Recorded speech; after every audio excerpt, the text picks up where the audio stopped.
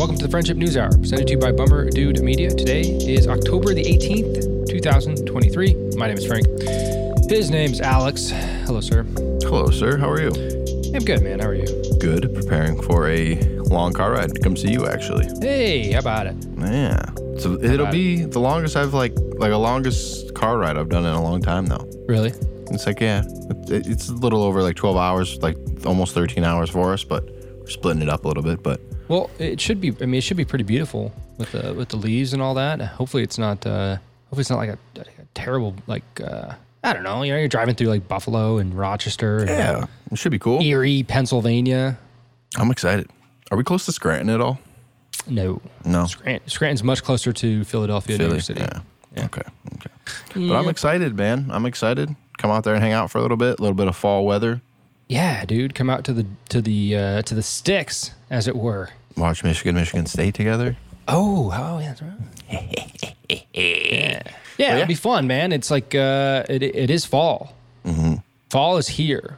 We had a little tease of fall. Then it got warm again. Yeah. Last week it was like boom, below 60 degrees, and it's not getting any higher, probably until May. This is my shit, bro. This is my time of year. That's when I thrive. It's quite nice. I'm not gonna lie to you, man. Like it's chilly. It's not freezing. It's cold, but it's not like you're not chilled to the bone. Yeah, it's. I want to be wearing a hoodie, but still just cold enough that my nipples are hard underneath it. Mm-hmm. That's really the goal of my fashion sense. Yeah, and balance. We're in peak time right now for that. So. Oh yeah, it's quite a sensation. Quite a sensation. Hey, here's a question I haven't ever pondered. Okay. And I don't know why. Can police officers smoke pot? Like, should they be able to? Correct. That's tough. That's so tough as a big proponent. Obviously not on the job. I don't believe so. If you're wielding a firearm. Yes. At home, they're not really like on call, like a firefighter or anything. Should they be able to enjoy themselves? I want to say yes. There's probably some kind of cognitive study out there that I'm ignoring in my own life that says that it's bad for you in some way for memory or reaction time or some kind of thing.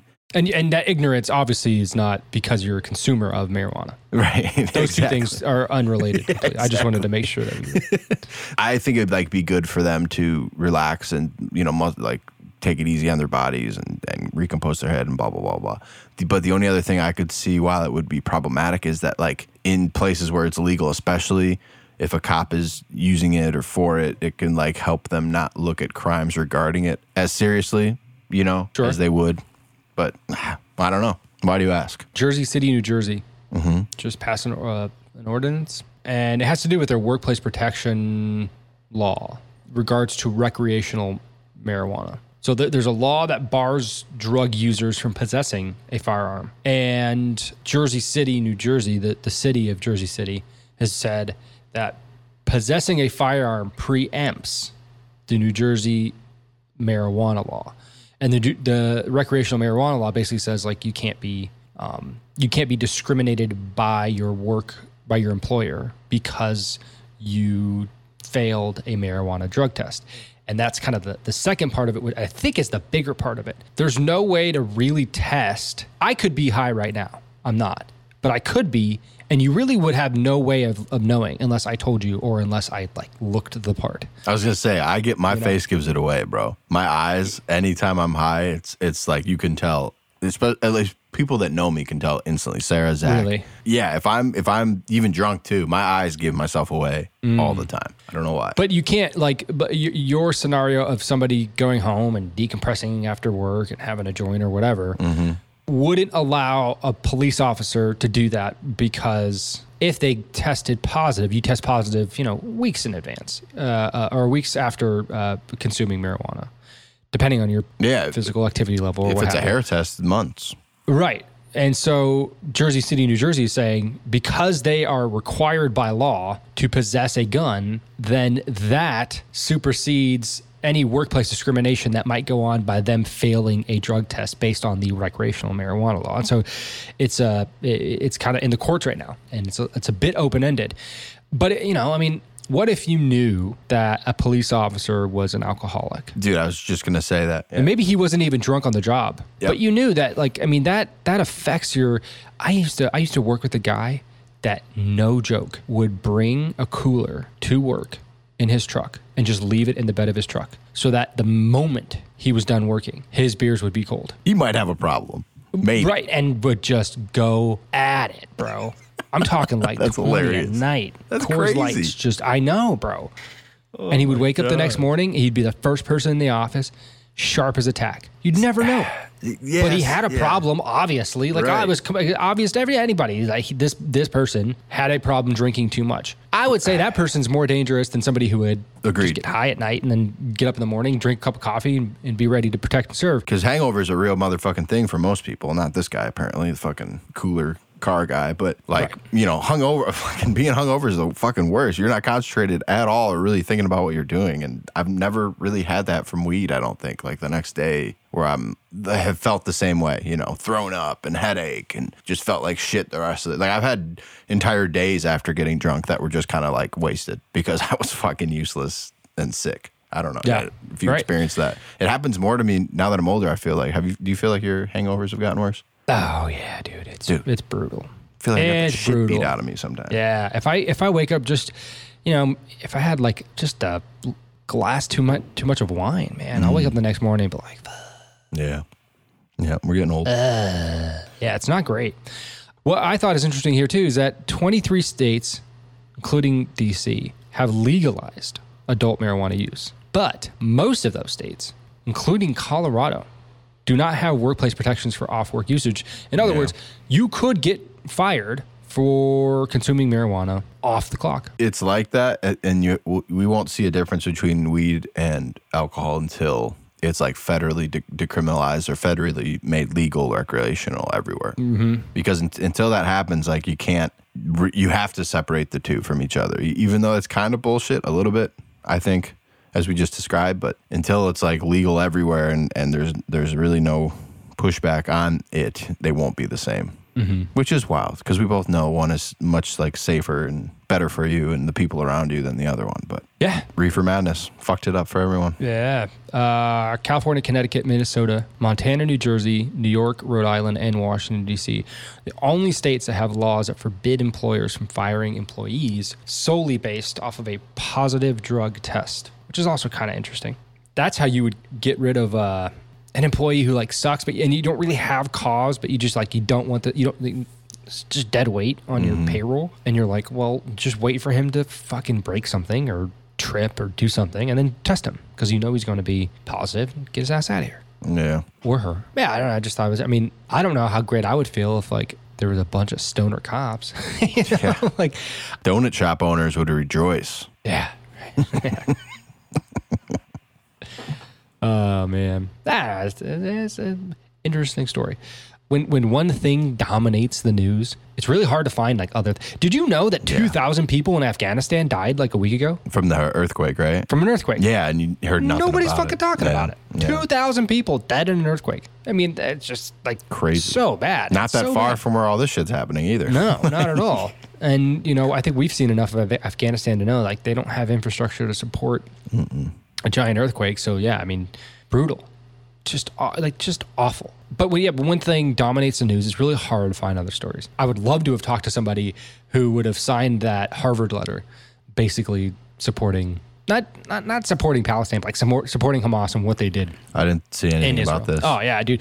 The backlash is hilarious. It's actually like indirectly awesome because a bunch of donors are now like saying that they're not going to be donating a single cent more to like all these Ivy League schools, Harvard and Penn, because their students are just so blatantly black and white about the whole thing. Whether you support one side or it doesn't matter. You don't support it.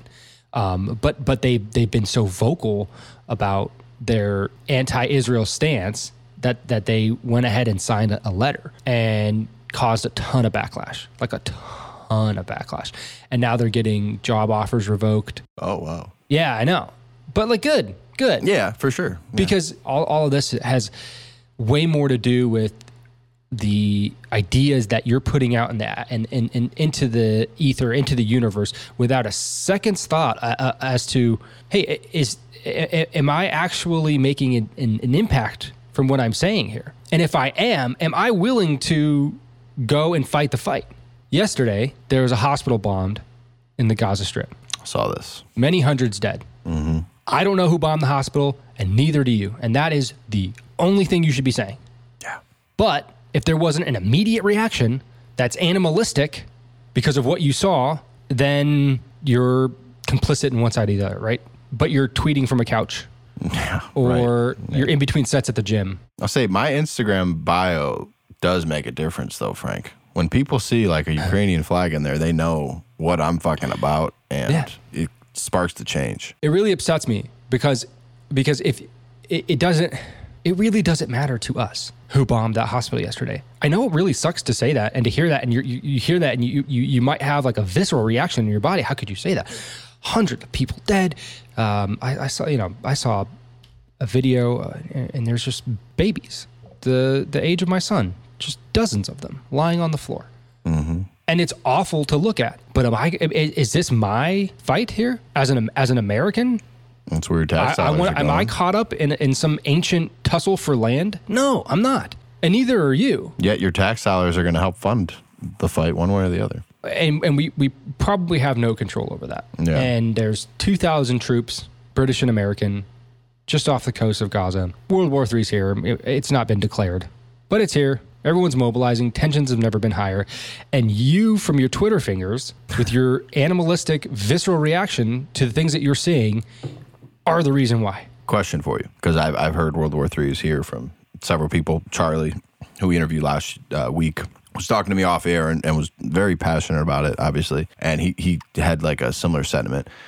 If that's real, I would think that it would somehow have to be pulled into what's going on in Ukraine with Russia. Because like sure. if you just bring both of those things together, you've brought in through these 4 countries or whatever, pretty much all of the world and their allies and their alliances and all this other, like that would be like the groundwork, I would think, for World War III. Like, is there a connection between all of this? Like, would Iran back Palestine, who's also like kind of backing BRICS and Russia and all this other shit? Like, how would it all kind of coheave together to actually like spark? Oh man, I don't know. Yeah, you're asking me questions that are way out of my league. I think you're just so smart, Frank. I've got so much faith in your knowledge. Yeah, well, thank you. I mean, it does look like there's an axis surrounding Russia and China and Iran, mm-hmm. the big 3, if you will.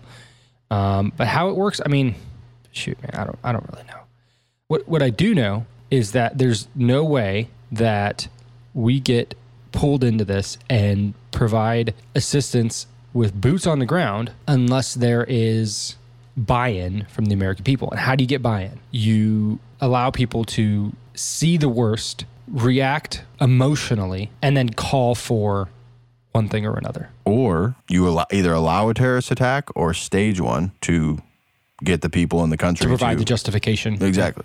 Yeah. Which I think is what's happening. That's what I think 9/11 was. I've always talked about this many times. I think that was all fucking set up so we could get in overseas, Middle East, and do whatever the fuck we wanted to do over there. I wouldn't be surprised if this is something similar. Yeah, it may be. I'm not fighting any of these wars. Yeah. I'll tell you that right now. Yeah, we're probably out of if you have to. the draft window, I would think, at this age of 30. I feel like anybody under the age of 40 is going to have to be mobilized if we do get into something. That's what I wonder. Because would it even be a war, or would it just be nuke fest? Like I don't know. I don't even know, man. It's terrifying. I was listening to Matt and Shane's podcast, one of my favorite ones.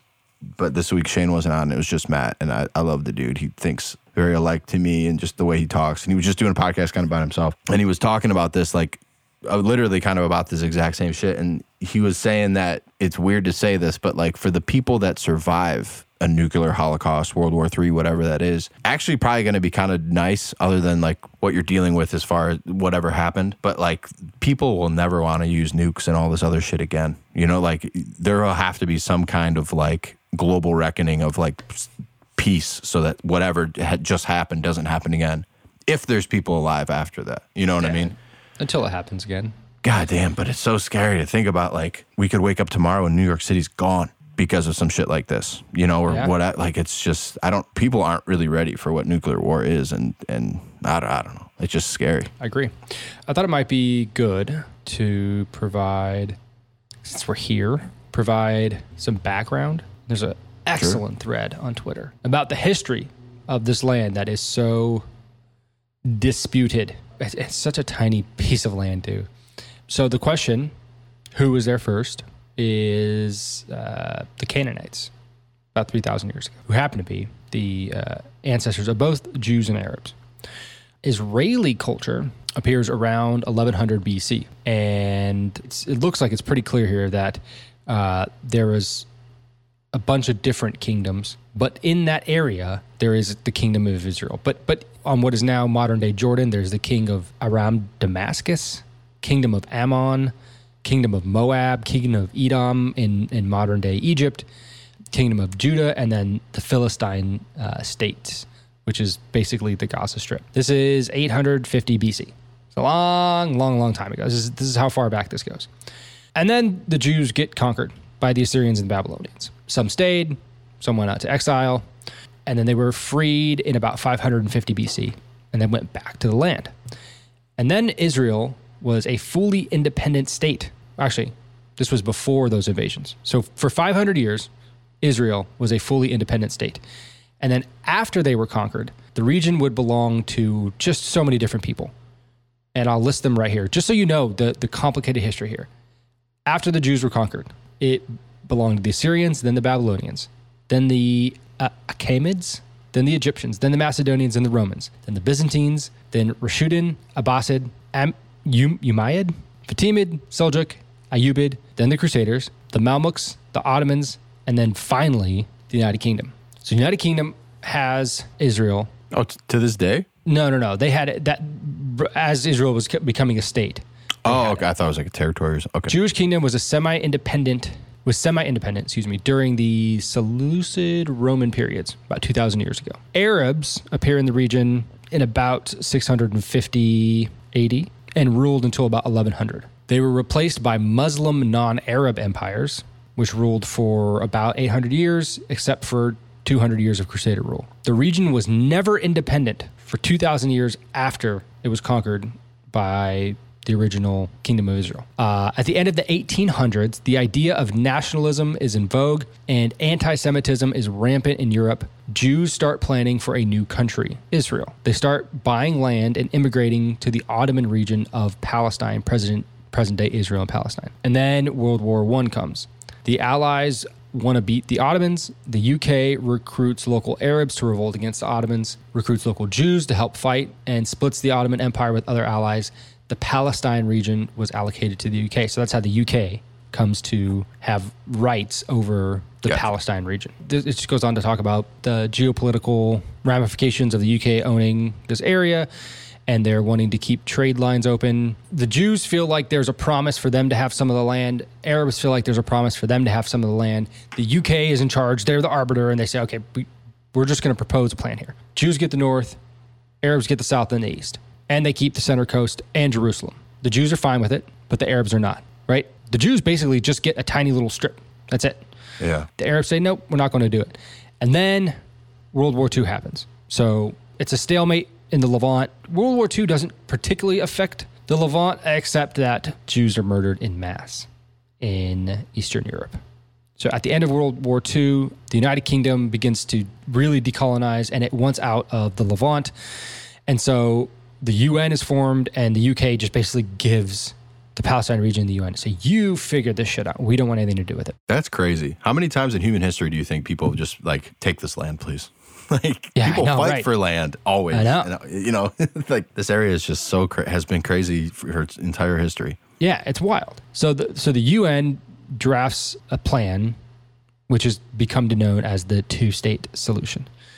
So it gives Palestinians, Arabs, the Gaza Strip, pretty much all of the central Levant, and then it makes Jerusalem, the city of Jerusalem, sort of like a, I guess, international land, not really owned by anybody. That's probably smart because people fought for that specific city, like through the Crusades and forever. So the UN votes on it. This plan gives 56% of the land and 56% of the land to 33% of the population, which are the Jews. And the most of it is just desert. But the Arabs see this increase in Jewish land as encroachment, so they say no again. So this is the second time that they've been offered a state formally, and they said, no, thank you. So the UN just says, well, we've agreed on this. This is how it's going to be. The UK pulls out of that area, and the next day, Arab countries attack Israel, and they declare war on Israel. So now there's a war of independence. And it goes on from the 15th of May to the 10th of June, 1948. And miraculously, Israel prevails. So they take the land that was provided them by the UN plus some more because they've conquered it. The Arabs have said no to the UN plan. They went to war with Israel, which is was not even a state yet. Israel won, and then they began to take a little bit more land. So you can see here in this map, there's the area that was assigned to them, the area that they conquered, and then the Arab area that remains, which is sort of kind of what it looks like today, but you'll see that it diminishes some. East Jerusalem assigned international control by Transjordan. So Jerusalem is international land because it's the host of the holy sites for the three major religions in all of the world. But during the war that was started by Arabs, 750,000 of them are displaced, expelled, or flee from the Jewish area. This is known as the Nakba, or the disaster, and they cannot come back after the war. This is war, right? Mm-hmm. Egypt takes the Gaza Strip. Jordan takes the West Bank. They have the opportunity to create a Palestinian country in these areas, but they keep it for themselves. Arabs are not happy. They plan another attack. This is in 1967. Israel gets wind of it, and they strike first as they shoot down the air forces of Egypt, Jordan, and Syria. In one day, they push all three countries back, taking over Sinai, West Bank, and the Golan Heights. Again, this is another offensive by Arabs to conquer this land. Not take it back by any diplomatic means, but to conquer it. And they lose again. So Israel now absorbs more of this land. Another 300,000 Palestinians flee the West Bank. 100,000 flee the Golan Heights. Egypt and Syria attack again. In 1973, this is the Yom Kippur War. You've heard about this. Initially, they assume victory, but Israel prevails. And now they basically control the whole area. A few years later, they give the Sinai back to Egypt, and they sign a peace treaty with Jordan in 1994. And over the last few decades, Israel continues its international efforts and normalizes relationships across the world to be recognized as a legitimate state by the world. So in 2002, it looks like they have relations diplomatically with, 60% of the world, 65% of the world. North Africa, pretty much every Arab state in the Middle East, and some places in Asia. And also, what is that? Colombia? Paraguay? I don't know. Some country in South America. They don't recognize Israel. So the question is, who deserves the land? Who was there first? Israel was there first. Yeah. Who's there most recently?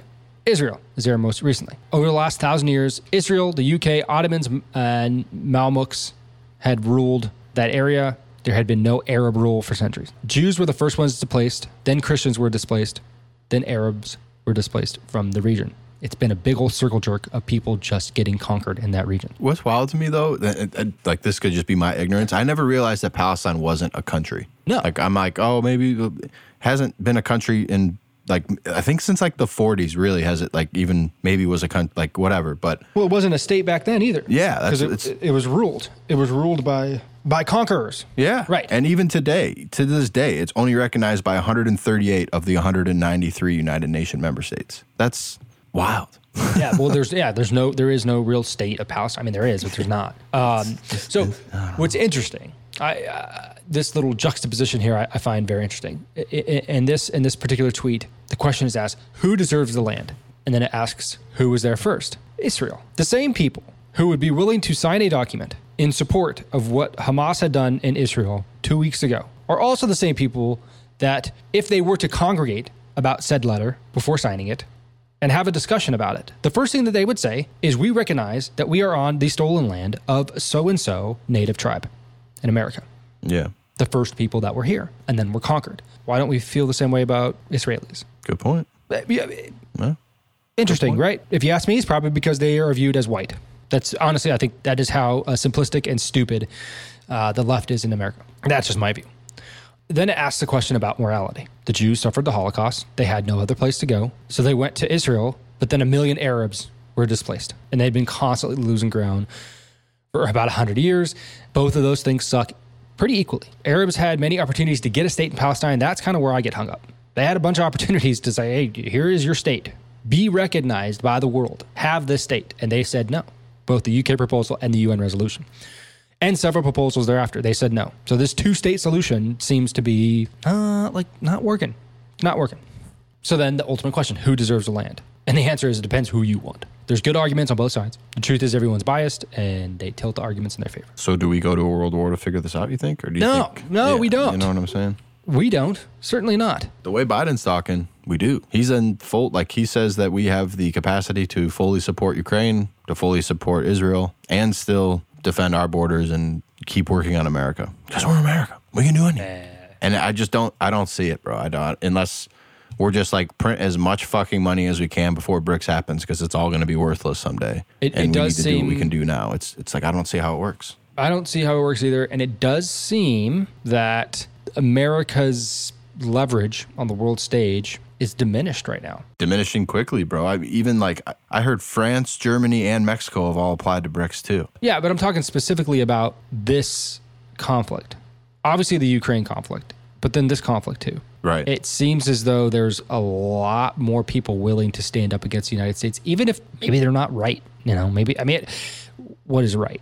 I don't know. But a lot more people are willing to stand up to America as a world power and say, we're not buying your bullshit here. Yeah, because Iran is allied closely with Palestine, I believe. Yes. And then Iran obviously is in bed with China, North Korea, and Russia, who were already pissing off on another front. It's just like, that's what was kind of when I asked you earlier. I see like Iran as like the bond between both of these conflicts and a way that it would get escalated even further. Well, for sure.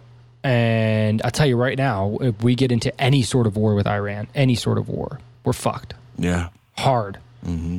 Hard. It's not what we want, man.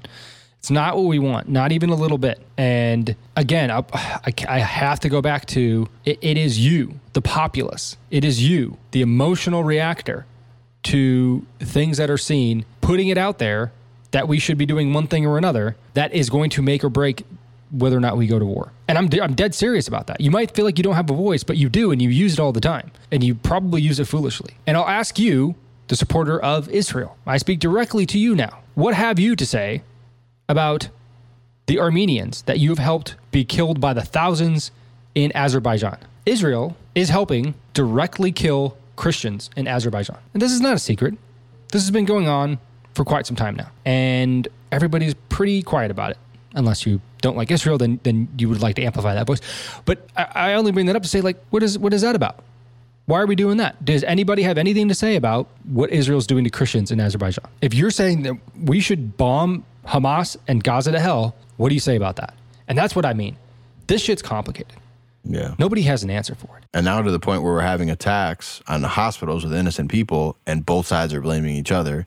The media runs with either side that they want to run with, and no one really knows what the fuck is going on. Like, somebody bombed a fucking hospital with innocent people. And the regime wins because they get the reaction on both sides. Yep. And that is what's most important here.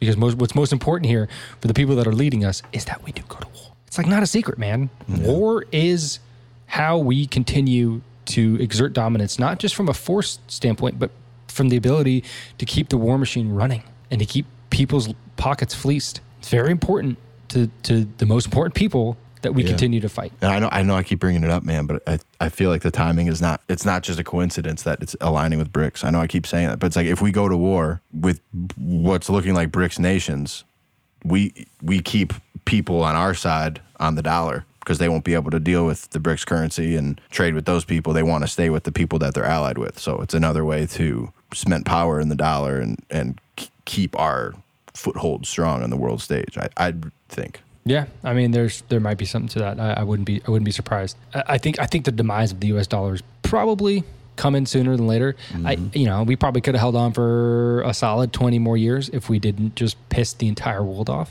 over the past 20 years by our hubris and ignorance and acting on the world stage and just thinking that there was no consequences for going in and killing a ton of Muslims in Iraq. In Afghanistan, pissed a lot of people off. Financially bankrolling a war in Ukraine. Pissed a lot of people off doing that. So I think it's okay to see these things happening and be upset about them. Unless you are going to accept an invitation to go and fight it yourself, shut the fuck up. Seriously, shut up. Yeah. Stop talking. Your opinion doesn't matter. It doesn't matter. It's not about you. And if we go to war, it's not even something we vote on anyway. It's not something we vote on, and it's not something that you're going to fucking fight in. Yeah. So shut the fuck up. Shut the fuck up. Seriously. Stop talking. It's been the most disgusted I've been with the reaction to something that has happened on the global stage. Because it's just like everybody just wants to dig in so bad. I'm like, why aren't you supporting my side? Because my side's done this. Well, this is why I'm not supporting your side, because my side's done this. Well, shut the fuck up. Are you going to go fight? Stop talking. When you have something to say and you don't know what you're talking about, it has consequences. We talked about this lefty activist that was killed in New York last week. Well, there's been another murder. A gentleman named Ted Lawson. He's a canvasser and the secretary for the Ingham County Democratic Party, was shot and killed over the weekend in cold blood. He was a leader in the Democratic Party in mid-Michigan, real close with Gretchen Whitmer, the governor. What this article I'm reading here in CBS News fails report that I had to dig for, it was a 15-year-old kid. Asked him for money and then shot him. Damn. 15 years old. Why does a 15-year-old shoot a stranger after asking them for money? Guess as good as mine. Yeah, I don't really know, but I think policy has something to do with it. Over the past few years, Representative Cori Bush got shot at in St. Louis. Representative Mary Gay Scanlon has been carjacked. Representative Angie Craig attacked at home. Rand Paul staffer was stabbed. Representative Henry Queller was carjacked. So the things that you put out into the universe, the things that you say, the opinions that you have that you just so flippantly just vomit because it's how you feel, those are the consequences for it. So again, I implore you to shut the fuck up. Take a beat. Go for a walk.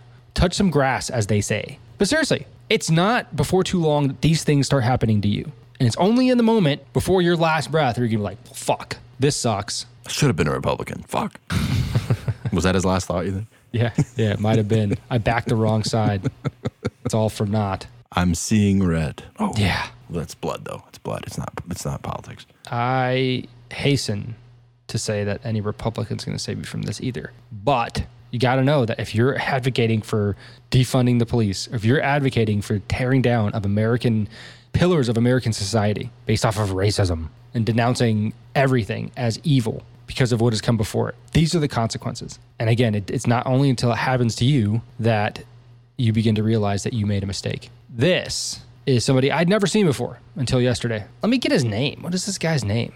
He is running for Prime Minister of Canada. Ooh. Trudeau's got some competition? I don't understand how a elected official gets caught for blackface twice and still holds his office. The Canadian people are very forgiving. Leader of the Conservative Party of Canada. His name is Pierre Poilievre. I don't know how you pronounce it. But here is somebody who disagrees with this man, talking to him, and he just dismantles him. On the topic, I mean, in terms of your sort of strategy currently, you're obviously taking the populist pathway. What does that mean? Well, appealing to people's more emotional levels, I would guess. I mean, certainly you tap very strong ideological language quite frequently. Like what?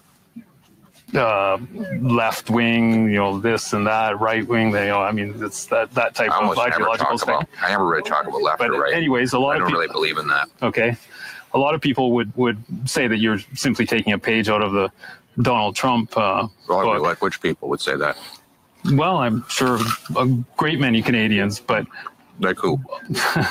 I don't know who, but you're the one who asked the question, so yeah. You must know somebody. Okay, I'm sure there's some out there, but anyways, the point of this question is, I mean, why should Canadians trust you with their vote, given not just the sort of ideological inclination in terms of taking the page out of Donald Trump's book, but what are you also talking about? What page? Can you give me a page? Give me the page. You keep saying in terms of turning things quite dramatically in terms of Trudeau and the left wing and all of this. I mean, you make quite a it's quite a play that you make on it. So I'm not sure. I don't know what your question is. Okay, then forget that. Why should Canadians trust you with their vote? Common sense. Okay. Common sense for a change. We're going to make common sense common in this country. We don't have any common sense in the current government. The guy prints $600 billion, grows our money supply by 32% in 3 years. That's growing the money 8 times faster than the economy. No wonder we have the worst inflation in 4 decades. I'm going to cap spending, cut waste so that we can balance the budget and bring down inflation and interest rates. You'll want to be able to pay your mortgage again. You want to be able to afford rent. Then you have to vote for Pierre Poilievre, because I'm the only one with a common sense plan that will bring back the buying power of your paycheck. Pierre Poilievre. Why does him eating the apple look like he's just taking out a big hammer and just laying it on the table? It's like with each bite, just fuck you. Yep. Fuck you. That was the guy horrible. wasn't like asking him a question though. He was like, it was almost like buzzwords of like things that people don't like and trying to make them stick to this dude. Yeah, that's how easy it is to. Yeah. If this guy was a little bit more of an emotional reactor, he might just in a fit just run away, because a lot of these people they don't even know how to defend their own positions. They just know words. They just know words. Yeah, right. And they just say them, and they're like, when they're confronted, like this guy, they have nothing. They have nothing. Mm-hmm. Blind moral superiority is how this was described. And I think that's perfect. Blind moral superiority. If society backs the way that you think and doesn't require that you have any sort of proof for the way that you think, that is how you develop smug people like this guy. He's not a bad dude. He's just smug. He sees this guy. He sees a caricature that was painted for him. And the story he's telling himself is that he's just some right-wing lunatic. But when he's pressed on it just a little bit, just, oh, okay, this is what you're saying about me? I don't agree with that premise. Can you provide any example? And he can't. Yeah. He's in the moment, and he starts to flounder. I don't know. I think it's beautiful. You want to do picks? We should, because I think that's beautiful. I think that scoreboard of those picks is beautiful. I had a strong showing for a little while last week. Yeah, you did. You started hot. Where are we at? Week 7 picks, baby. 56 to 37. That is a good clip. 49 and 44 right now. If you're not betting these, you should be. I'm talking directly to you. I know. I really should be, dude. I put money on mine every week. Do you? I'm not like a sports gambler really ever. It's easy like a slippery slope. I'm not a gambler in general, man. I don't know why. Maybe I'll take your picks this week. Doesn't excite me. I want some cut of that. Okay. I thought I was winning per week on this thing, but I don't know. I think you are. Should we just do like a grand prize at the end, maybe? Well, yeah, we'll saddle up at the end. Yeah. Okay. Yeah. Okay. Rapid fire, real quick before we get there. New Orleans at home against Jacksonville. And they are 2.5-point favorites on this line. That seems high. I like Jacksonville here. Coming off the bye, I like Jacksonville too. They just beat Buffalo in what was Thursday pretty much a home game in London for them last week. But yeah, give me Jacksonville. I really like what they're doing over there, man. I don't know. Yeah, they look good. Baltimore is hosting Detroit. 5-1 Detroit. It's amazing. Mm-hmm. Even still, Detroit is a 2.5-point dog. Makes sense. On the road. I think they're due to lay an egg. Baltimore is so tough, dude. They're so tough. I'm going to take Baltimore. They're tough, but I've seen Lamar make more mistakes this year holding the ball, running, scramble, than I've ever seen him in pass. And Detroit's pass rush, that's their best part of their defense, is that front seven. So I think they put the pressure on him. I think we're going to see 2, maybe even 3 turnovers in this game. We're going to see Jared Goff with like another 250, 300-yard performance, 2 touchdowns. Give me the Lions. I just love how you build that up. You like because that? The fall is going to be so much greater. Tampa Bay is hosting Atlanta in a divisional matchup. Tampa Bay is a 2.5-point favorite. It's a little tough. Tampa Bay did get pretty washed by Detroit. Defense did look tough in some parts of that game, though. I'm going to take Atlanta. Are you? I'm going to go with the home team, Tampa. Washington is in New York, and they're 1.5-point favorites. I hate this game. I love this game. Give me Washington all day. Same. I'm taking Washington, but I don't trust either team. I hate this game. Las Vegas is in Chicago, and they're 3.5-point favorites. I don't like either of these teams. I really don't think Chicago is that bad. I mean, they're bad, but they're not that bad. And Vegas has 3 wins miraculously. I just don't think they played anybody, really. They're not good. Justin Fields, though, dislocated his thumb last week. Couldn't grip a football during the game. He tried to go back in, which credit to him, even though he's a Buckeye pussy. But, he tried to go back in the game, but could not grip a football. So I don't know how that's improved over the week, but what I'm seeing is that this backup dude is trending on all the fantasy sites, so I'm thinking he's going to start. There's no way that they beat them. Like, with the Bears without Justin Field are a dumpster fire. Right. So I got to take the Raiders. I'm going to take Chicago, and I reserve the right to change my pick up until game time when we know what's going on with Justin Fields. Fair enough. I'll give you that. Buffalo is in New England in a divisional game. They are 8.5-point favorites. I fell in love with the line last week because I just thought Buffalo would destroy the Giants, and they barely squeaked away with a win. It's a weird Buffalo team, man. Like, they can go out and just score 40 points against New England. I don't know. I really don't know. I don't think anything is trending right for New England, and I don't see why it would this week, so give me Buffalo. Same. Okay. They're talking about having Bill Belichick out of New England at the end of the year, which is crazy to think about. Wow. Sucks this year. I mean, he sucks this year. He's made the playoffs once in the past, 5 years. Do you think he's a great coach, though? Like, do you think, how much of that was Brady are we seeing? Like, are people just, finally figuring out the Belichick system? Or, did Tom Brady really, was he the engine to that locomotive? I'd give Tom Brady 50% of the credit there. At least 50? Okay. At least 50. Maybe 51. Because they've been awful since he left. Mac Jones had one good season. They kind of made the playoffs, and then awful. Yeah, pretty bad. Cleveland? That defense is legit, bro. They beat the Rams. That was my crowning achievement last week. Not Niners. I chose that line. That was Niners, though, not Rams, which is even more impressive. What did I say, Rams? You just said Rams, yeah. Oh, my bad. Yeah, the Niners. They beat who I think is the best team in the NFL right now. Is the Niners. Yeah, definitely. They beat them with a backup quarterback. Yeah, there wasn't a ton of mistakes going on. They played sound football, and their defense was awesome. Mm-hmm. And they're a 2.5-point favorite in Indianapolis this week. That line seems a little bit low to me. I'll take Cleveland. I feel like that's a value pick there. Yeah, they're just saying that Indy's quarterback's going on IR for the rest of the season, so they're going to be with Gardner Minshew going forward. Give me Cleveland. That seems like it should be a bigger. He is serviceable. Yeah, he is. They do the thing. Rams are hosting the Steelers. Steelers are 3-2. I don't like this pick. This is not fun for me. I'll take Pittsburgh begrudgingly. Okay. I'm taking LA. Taking LA. I haven't seen enough from Pittsburgh's offense to think that they're going to do enough to. I know their defense is good, but LA's got a lot of weapons. I think they put up some points, and Pittsburgh does not. Gotcha. Divisional game. Seattle hosting the Arizona Cardinals, and they're 7.5-point favorites at home. Cardinals are 1-5, but they're not an easy out. They're pretty tough. I mean, they play pretty tough. They do. Seattle, 7.5. I'll take Arizona. Okay. I'll take the points. I'm rolling Seattle. Kansas City hosting the LA Chargers. I was a half point away from making a really sage prediction last week. You were. Almost only counts in horseshoes and hand grenades, though, my friend. So you can't dwell on that. I am going to dwell on it, and I'm going to take the Chargers to lose a close one. Okay. They'll lose a close one. That's a lot of points, and that's what they do, though. Yeah, they lose close ones. Games. Give me 5.5 points. Absolutely. I don't think they lose by.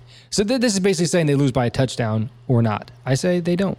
I say they make it more of a game. I'm just thinking if Taylor Swift's in the building, they gotta, that's good for a touchdown at least. So I'm going to take Kansas City. Green Bay is in Denver, and they're 1.5-point favorites.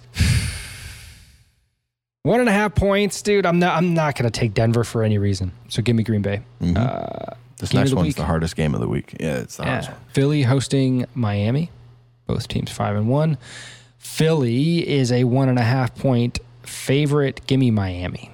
And this one to run away with it. Actually, I don't think it's going to be close. Really? Yeah. I think they're going to beat the shit out of Philadelphia. Yeah. I don't know, man. I'm picking Miami too. I think it'll be closer though. You can't stop that offense. It's just too strong right now. Unstoppable. Yeah. They have everything. Go ahead. This last pick, I have one NFL question. San Francisco on Monday night is in Minnesota. They're 6.5-point favorites. They're banged up. They're saying all those guys can come back this week, though. Yeah. Debo, Christian, and Trent could all come back this week. So, do you think? I don't know. You think they bounce back on Monday night?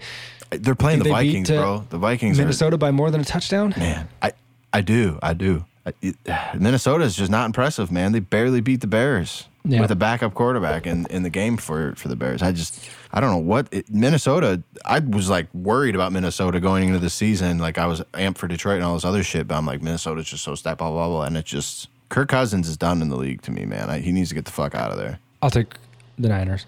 Yeah, Same. My question for you, NFL related, Coach of the Year. Do you think it would go to Mike McDaniels from Miami, or the other, in my head, logical choice would be my man from Detroit, Mr. Dan? Which it's coach still do you think? Early. Yeah. There's still time for Detroit to be Detroit. It's so true. So, but Miami is an injury. If Tua goes down, they're a very different team. Yes. Which is very likely that Tua gets a concussion in the next couple of weeks at some point. Like, it's just... If history tells us anything. Yeah. I don't know. I'm not going to make that pick right now. Okay. I'll hold off. Would you say those are the front runners, though? Coach of the Year? Yeah, for sure. You could put Andy Reid up there. Chiefs are 5-1. They haven't looked great, though. That's what I'm saying. Yeah. That's what I'm saying. He's pulling them through. So I don't know how they grade Coach of the Year, but... Yeah, I have no idea. I will wait. Give me a few weeks and I'll get back to you. All right. Well, the picks are in. Picks are in. I got official. Yeah, it is that time. Wow, that went quick. Very quick. We love you guys. We love you. You love us. Give us a review online on any of the platforms: Apple Podcasts, Spotify, Pandora, iHeartRadio. It means a lot. It helps us get in front of a lot of new people. So if you could do that, that'd be awesome. If you want to reach out to us with any questions, comments, concerns, someone you think we should interview, email us at bummerdude.media@gmail.com. And if you want to find us on our socials, it's at FriendshipNH on Twitter and at Friendship News Hour on TikTok and Instagram. We love you. See you next time.